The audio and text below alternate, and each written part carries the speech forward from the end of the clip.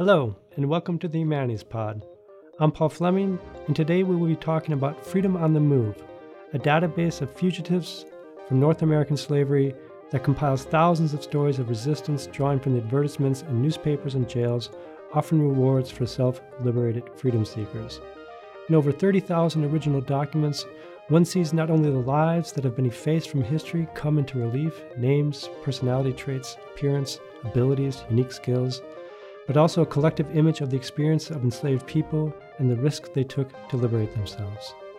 We have with us today Ed Baptist, professor of history at Cornell University, author of The Half Was Never Told, Slavery and the Making of American Capitalism, and one of the chief architects of Freedom on the Move website. People were continuously resisting. This is, in a sense, the tip of the iceberg of that resistance to the system of slavery.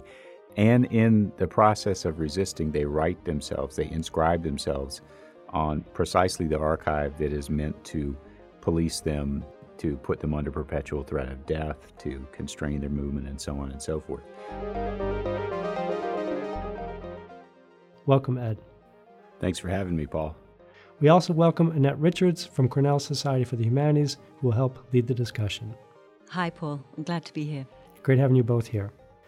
Ed, why don't we dive straight in and begin by asking you to read a few of the selected advertisements from the thousands that are on the website. Sure. Here's one from the Mobile, Alabama Commercial Register. And this one is from the 1820s. And it begins like this. $50 reward. The above reward of $50 will be given to any person for apprehending a Negro woman, the property of Major E. Montgomery, named Rachel. She was under sentence of death for the crime of murder and was to have been hanged on Friday last. She is about 23 years of age, nearly black, of good figure and fine appearance. It is believed she is still in this section of country, and although the jail was broken and a small hole made through the wall, suspicion attaches strongly to the jailer, who is now in confinement. It is probable that she may make for some of the free states. James P. Bates, Sheriff, Mobile County.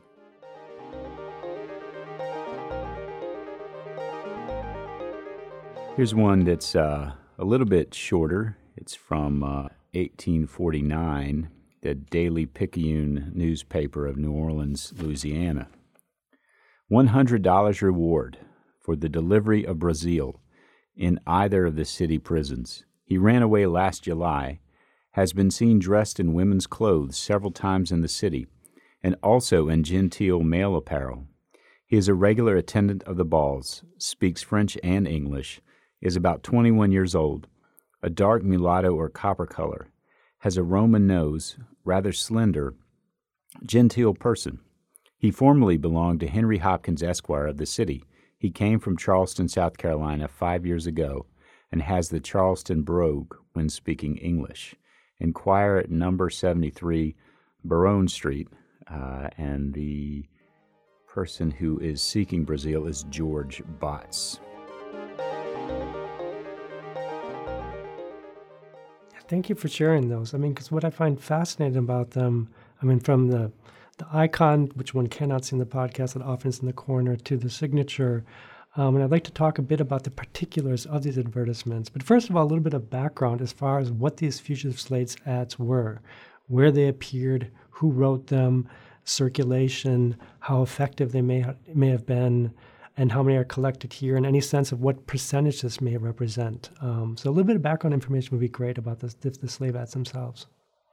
Sure. So the ads are pretty much ubiquitous in pre-1865 newspapers from the slaveholding states. And that includes the northern states up to the time that they abolished slavery, which took place at different points in time from 1781, more or less, in Massachusetts to the 1820s in New York and a little later in New Jersey and so on. So obviously slavery continues in the southern states, but it's important to note what we saw in the northern states. In fact, the first newspaper in the United States was one that was published in Boston starting about 1706, and I believe it's the third issue of the first newspaper that contains the first extant runaway ad that we know of. And they continue up until 1865 in the Richmond newspapers. I mean, Richmond is effectively besieged in January 1865. The 13th Amendment is getting passed. The Emancipation Proclamation has already been made permanent. And there are still advertisements for runaway slaves being placed in a city under siege, in part by USCT, United States Colored Troops regiments. So the ads began as early as they can, and they lasted as long as they possibly could. Yeah, that tells us a lot about what we're dealing with here. But I'd like to flip it around as well, because these adverts tell us a lot about the particulars of the enslaved people themselves, these freedom seekers, and particulars about names, faces that otherwise were lost to history. So I wonder if you could tell us a bit about the tidbits of personal information that are carried there, the names, the sense of individuality, the way that these otherwise effaced lives come into relief. Yeah, it's remarkable because one of the things that enslavers tried to do in the U.S. was, in fact, to efface a great deal of the personhood of the enslaved, breaking up kinship ties, trying to impose new names and new relationships, moving people from here to there, and so on and so forth. And so despite the ubiquity of theft and plunder that constitute the system of slavery, people still resisted, and they resisted on a pretty much continuous basis. Yep. And that's one of the things that we learned from these tens of thousands of ads, is that people were continuously resisting. Yep. This is, in a sense, the tip of the iceberg of that resistance to the system of slavery. And in the process of resisting, they inscribe themselves on precisely the archive that is meant to police them, to put them under perpetual threat of death, to constrain their movement, and so on and so forth.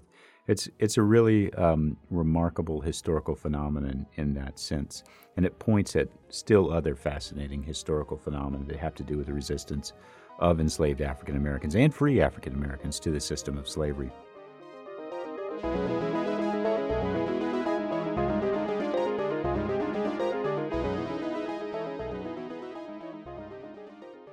Can you tell us a bit more about these other historical phenomena? Because I'm fascinated in how you said by this act of rebellion that they write themselves into history, precisely by this confrontation with the law and the breaking the law and the seeking of freedom, that they become visible to history for the first time. And you say this has other consequences for thinking about the history of slavery. I was wondering if you could kind of enlighten us a bit about what some of those consequences may be. Well, one of the most obvious consequences is that one of the most important sources that we have for studying enslaved people as individuals in the history of North American slavery. And of course, we have to say, first of all, that up until 1870, U.S. censuses did not record most African Americans as individual people because most African Americans were enslaved, and they appear essentially as tallies, as demographic numbers, as population data on the U.S. Census. So their names are not recorded in any systematic way. This is one of the most systematic ways, and it's a sort of census of people who resisted in this particular way to this particular extent. But I think it's not a coincidence that one of those other crucial sources that we have for understanding resistance, individuality, personhood, and what I like to call the sort of vernacular historiography of slavery that enslaved people and self-liberating people themselves create. It's a kind of living, breathing critique of the system of slavery. But one of these sources is the personal accounts, the memoirs and autobiographies of those who succeeded in the runaway attempts. I mean, that is in many ways not just the beginnings of African-American literature, autobiographies like that of Frederick Douglass and Harriet Jacobs, but it is one of the core roots of American and indeed, I would say, Western literature that we continue to play with, as it were, to interact with, to compose our own narratives as people living in the United States, as people living in the West, in ways that we don't even necessarily understand. We're constantly in interaction with the tropes and the dramas recorded in those kinds of documents. And so there may be a much more it's much more clear who the author is, right? Yeah. Even though it's not always necessarily clear who the author is, it's still more clear who the author of, one of those autobiographies is than this account of Brazil, right? Yeah. But nonetheless, it's on the same spectrum in certain ways, a sort of spectrum of accounts of resistance and ways that gets written onto the historical record. Even though paradoxically, of course, that description of Brazil is being written by the enslaver who is trying to recapture and bring back the resistor in kind of fascinating way. Yeah. And if I could just say something along those lines, I think, above all, George Botts wants Brazil to stop writing his own story, right? Yeah, exactly. And we read this of Brazil, and we can picture him. This is somebody who's writing his own story in so many ways, in his self-presentation, in his gender performance, right? In his ability to get into the interstices of New Orleans society and use, no doubt with the help of lots of both enslaved and free people of color, the complexity of that city's structure in the 1840s, its sort of cultural and social structure, to remain literally in the same city, a relatively small city, and out of the reach of George Botts. I was fascinated looking through this question of assistance, the idea of rewards to bring in people who've helped people escaping, this attempt to hide in the crowd, the idea of people using their skills that they've acquired, whether they're seamstresses or shoemakers or fiddlers, actually kind of performing the things that they know how to do out in the kind of free world as a way of hiding. That comes out in really interesting ways too from these many, many, many descriptions.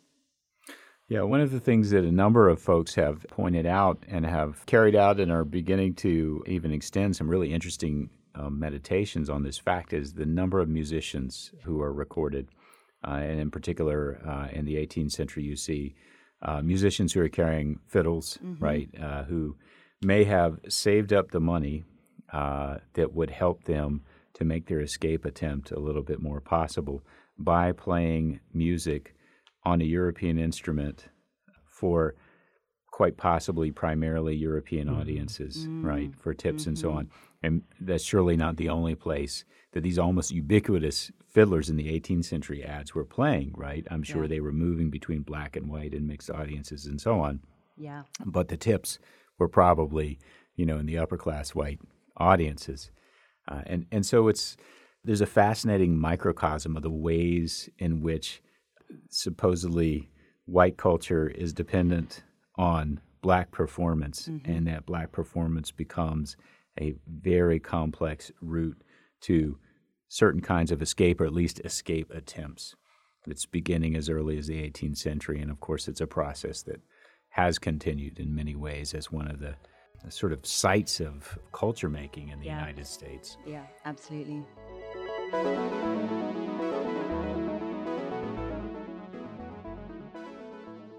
Wow, that's really fascinating. I wonder if we should move aside a little bit and talk about the larger method of this project. Ed, tell us about who's involved. It's a sort of thoroughly collaborative. You have historians, librarians, data scientists, involves a number of different institutions. You're bringing in members of the general public. Tell us about who's involved and maybe say something especially about the citizen historians kind of crowdsourcing aspect of this project. Right.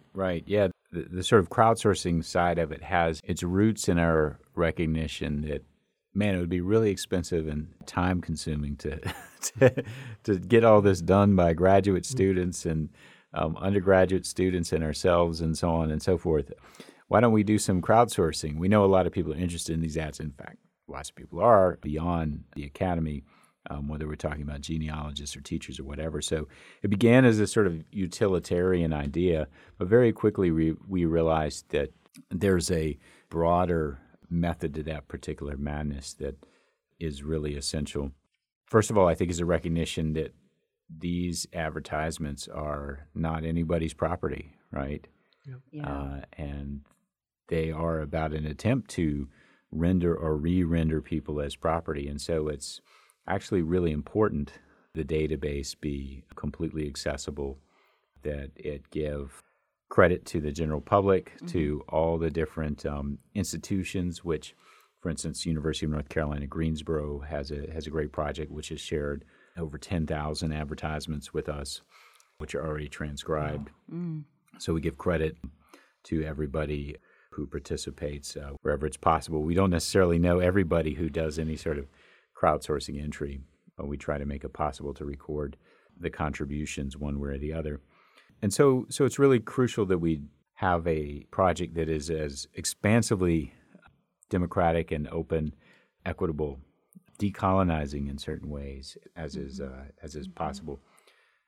Because on top of everything else, these are very complex documents which are about people with living descendants who may discover themselves in the process of working with it. This needs to be a process in which people can really feel a deep sense of ownership.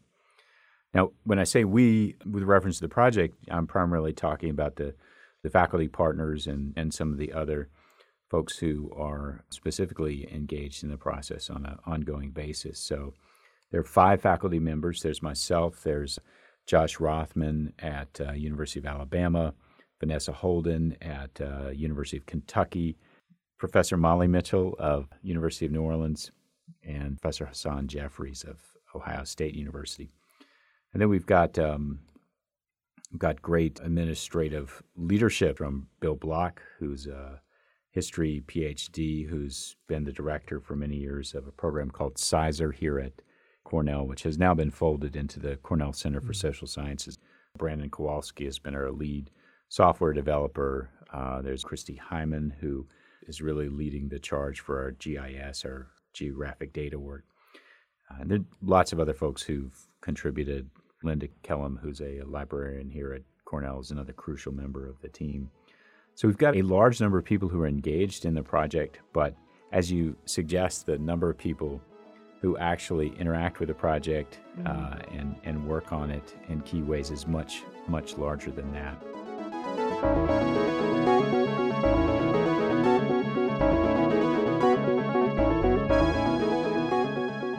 But there's also another dimension to the project, and that's the pedagogical side, which is a really interesting dimension of the website as well. And I found that really fascinating, the way there's a plan for an implementation in K through 12 education. And I'm thinking of the Lionside project, in which the saying is, until the lion learns to write, it will always be the hunter's story. And this is about flipping that story and teaching the lion to write.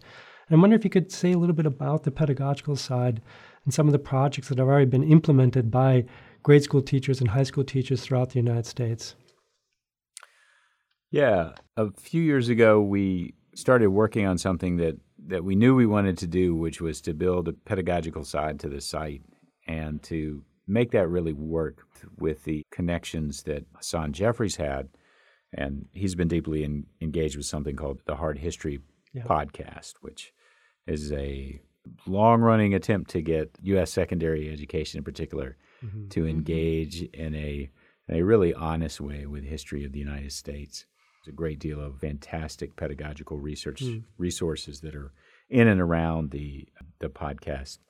So he and Kate Schuster, who's one of the people who's been helping to run that project with him, got really involved in creating a much richer set of materials for the pedagogical side of the website.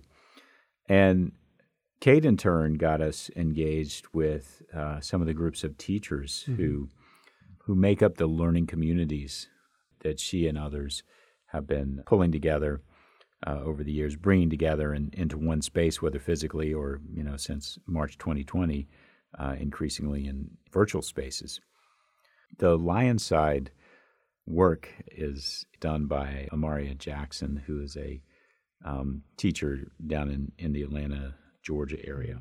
And it's really an amazing set of resources that he's compiled, a great video interview. I recommend that to anybody who looks at the site and wants to know, well, what could you really do with this to change the way that people understand and encounter some of the really difficult and complex histories that have made up the history of the United States. Watching his clip always reminds me why we're doing this work. Yeah, it's powerful. He's amazing. In fact, that leads me to one of the things I've been thinking about, Ed.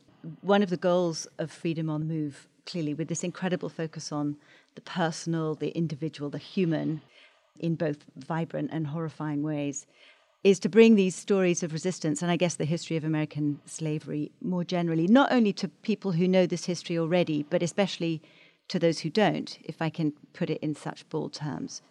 And one of the things you and others, I think, have insisted on in your work, and it, I think, emerges very clearly here, especially in the teaching materials, is the importance of language.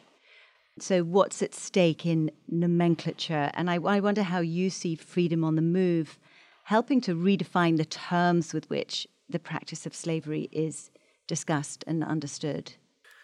Yeah, that's a huge question that could spread out.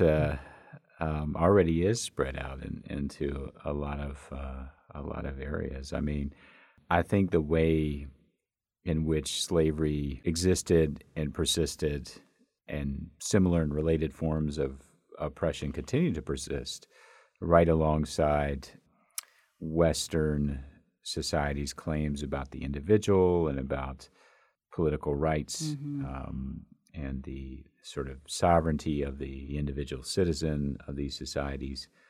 It's not an accident, right? I've never believed it's an accident that these things could live alongside each other, and that one is pretty clearly constitutive of the other. So I think it's really important for us to not slip into the terms that allowed the institution of slavery to be defined as sort of separate and different, even as it was, locked in this embrace with Northern society, with British society, and so on and so forth. I think we need to be very clear and analytic in our terms. There's certainly a lot of pushback from historians who say, well, they called themselves slaves. I mean, right.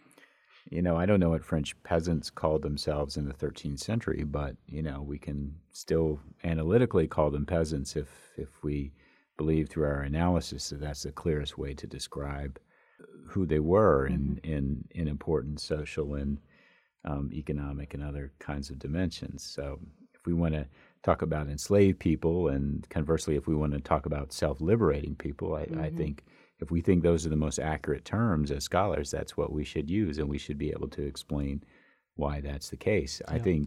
I think we call them self-liberating people, first of all, because if we say fugitives, we're just, we're assuming, along with the law, that they committed a crime. Like runaway. Same, right. Yes, exactly. Yeah, runaway is somebody who belongs in the place they're escaping from. Well, they did not believe that was the case.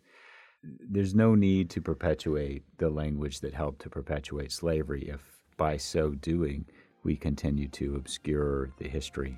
Yeah.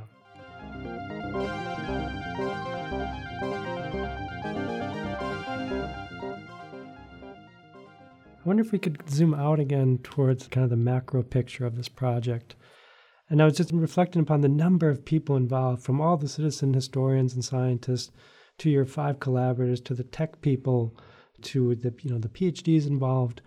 And I'm wondering, about the scale of this project, what this type of project enables by bringing together 30,000 otherwise discrete advertisements and putting them in one place as a searchable database and search engine, and the types of new conclusions that can perhaps be drawn by these individual acts of resistance that are now collected. You have an aggregate of them, and what this might help us understand about the larger politics of emancipation, freedom seekers, history of slavery, and particularly the rebellion and the refusal side. Yeah, I hope it enables a lot of questions and a lot of answers that I cannot, as one individual scholar, possibly predict or get to through my own work. And that, I think, is the first and most essential thing from the scholarly point of view.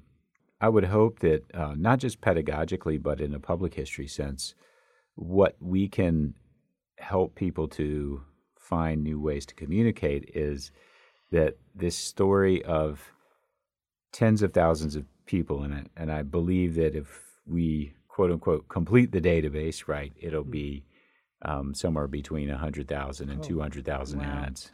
We have some sort of background files with another 20,000 or so that are ready to load. We've just got to get certain things set up technically and so on. I hope it enables an explosion of new kinds of investigations of resistance, of slavery itself, and of the white supremacist society in which slavery existed and of which slavery was one of the key constitutive elements for both the South and the North and the federal government that linked them, because this is ultimately a system of ads that's backed up by the U.S. Constitution itself. Yeah. Right.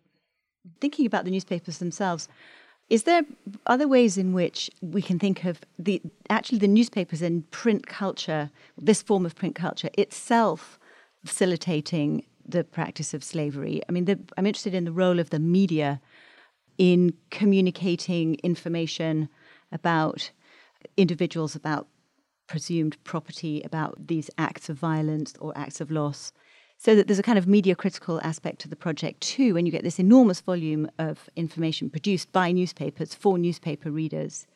Is that part of the kind of thing you're investigating here too?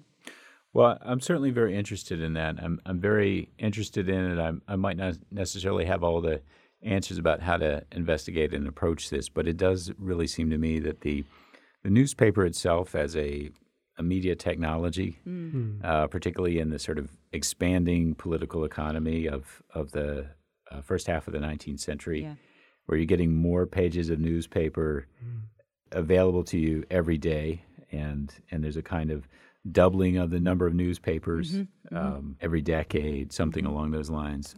It seems to me that as a technology, there's a constant invitation to the presumed white reader to surveil all the black people that they see, all the people of presumed African descent.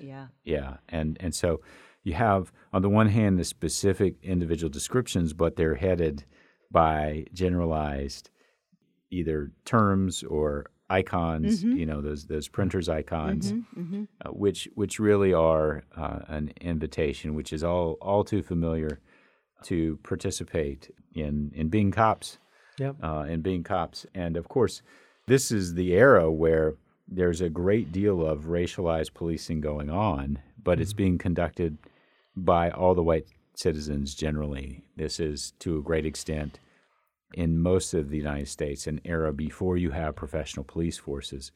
But to think that, therefore, there's not a system of policing is something that's belied by this enormous number of ads. And the ads are the ads themselves are the tip of the iceberg. If we look at them, if we say, all right, the ads have a great deal to say about individuals and their resistance, but they also have a great deal to say about the individuals of whom policing is being solicited, right? At least if we think of them as this vast collection of whites. The expectation is that, and this is also written into the law, this is written into the law of slavery throughout the United States. The expectation is that it is a right and to a great extent a duty of white people to conduct this kind of surveillance of black people who are not where they are, quote unquote, supposed to be. They are given the police power under the law. These are some of the earliest laws of slavery, right? In the 17th century, they're given the full policing power, including the power of life or death over an accused runaway. So all of that is behind the ads, right? That all is assumed by the ads. And so I think it's very significant to see the ads as also as information exchange nodes in a network or a set of interrelated networks, of which the broadest and most extensive is the network of all the white people in the United States. That's something I was not thinking about when it comes to the collective side of this project. But the way in which these ads produce, it's basically a police academy for training the white eye to keep a constant gaze upon black folks that they see. It's unbelievable, but it's not unbelievable. The way the image works, and here these are just, verbal images, the way that has continued up to this day as far as the surveillance focus of white people towards black Americans, fellow citizens.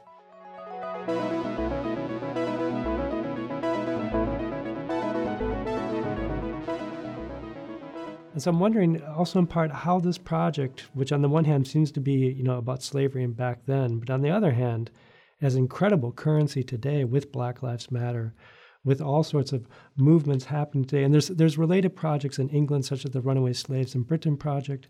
So I'm wondering if you on your own have some thoughts about how this project can tie into contemporary issues as far as race, racism, Black Lives Matter, and other burning issues in the United States today.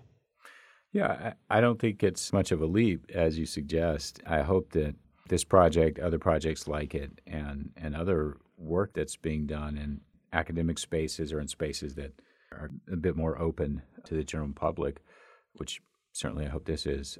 But I hope that kind of work is part of the process of providing a kind of deep historical grounding for activism, which certainly is something that's already there in the various movements and groups that we might collectively call Black Lives Matter. Much of the analysis that I can make of these documents as evidence of these deeper tectonic systems of policing and white supremacy comes from the analysis that's being done by activists in real time, and in addition to anti-policing work, the work that's being done by prison abolitionists and others. Yeah. I am most definitely reading and listening and learning from those movements, and have been from some time. Certainly not the only academic to do it and to try to be in conversation with those ideas. And so I learn a great deal from those folks as well. In the pedagogical sense, I think there's some very specific things about investigating these ads that I believe could, for some students, and I think we see evidence that with teachers' materials on the website, that with the right teachers, this can be maybe a significant number of students, that this can hopefully have a transformative effect on their understanding of the history of this country. Yeah.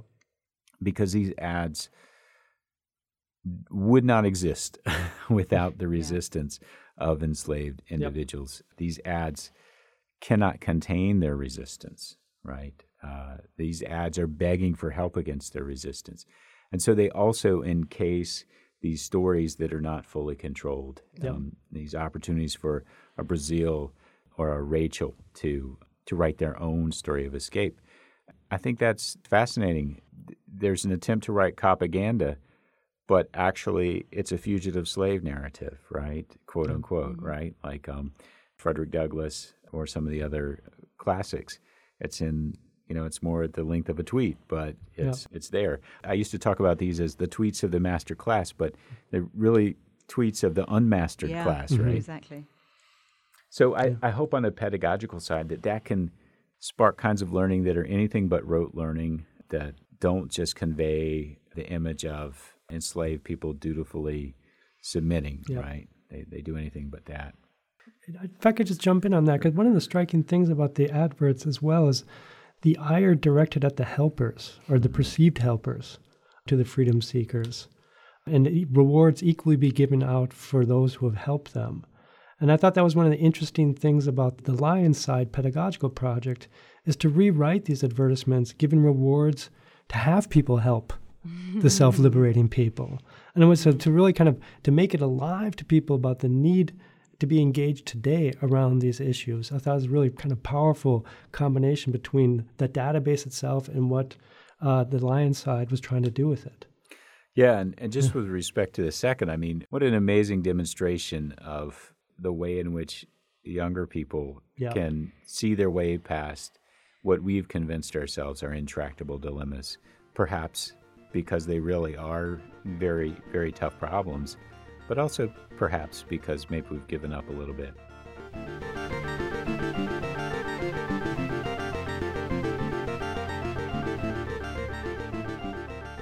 If we think about it, the core of this story is kind of a challenge to the Joseph Campbell or whoever idea of the male hero's quest as this kind of constitutive trope in Western culture. Yeah. I mean, this is the quote-unquote fugitive's escape as the constitutive movement in what there is of good in the United States and American culture and more broadly, because this is a story that goes beyond the United States, both in terms of the the work that is done by those who escape slavery here and how that affects other cultures, and by the ways in which sort of the inverse happens, in which people escape from slavery other places and their acts shape what happens in the United States. And so if we could make ourselves all identify, first and foremost, if we could make sure we're identifying with Brazil and not with George Botts, right? This is a different country, and for some people it's necessary, and for some people it's more easy, and for some people it's more difficult. And I don't want to sound too utopian, but it really is rewriting some of the laws, as it were, of Western culture to acknowledge how constitutive Black resistance in the United States is to so much of American and maybe even beyond political history, cultural history, et cetera, et cetera. That's the lesson we learn from Toni Morrison if we listen. That's the lesson we learn from many others if we listen. And maybe that's, a lesson that's going to be available with this NEA work if we hear it. Great, fantastic. Thank you for the conversation, Ed. Sure, thank you. And thank you for joining us in the pod, Annette. Thank you, Paul. We've been talking today with Ed Baptist, Professor of History at Cornell University. The Humanities Pod is a production of Cornell's Society for the Humanities, introducing you to some of the new work, the current conversations, and the latest ideas of humanists at and around Cornell. The pod was recorded today by Bertrand Odom Reed. The pod is produced by Tyler Lurie Spicer. Our music is from The Continuing Story of Counterpoint by David Borden, performed and recorded by Mother Mallet's Portable Masterpiece Company.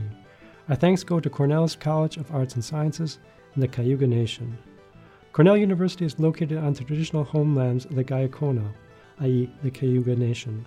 The Gayacono are members of the Haudenosaunee Confederacy, an alliance of 6 sovereign nations with a historic and contemporary presence on this land. The Confederacy precedes the establishment of Cornell University, New York State, and the United States. We acknowledge the painful history of the Gayacono dispossession and honor the ongoing connection of Gayacono people, past and present, to these lands and waters.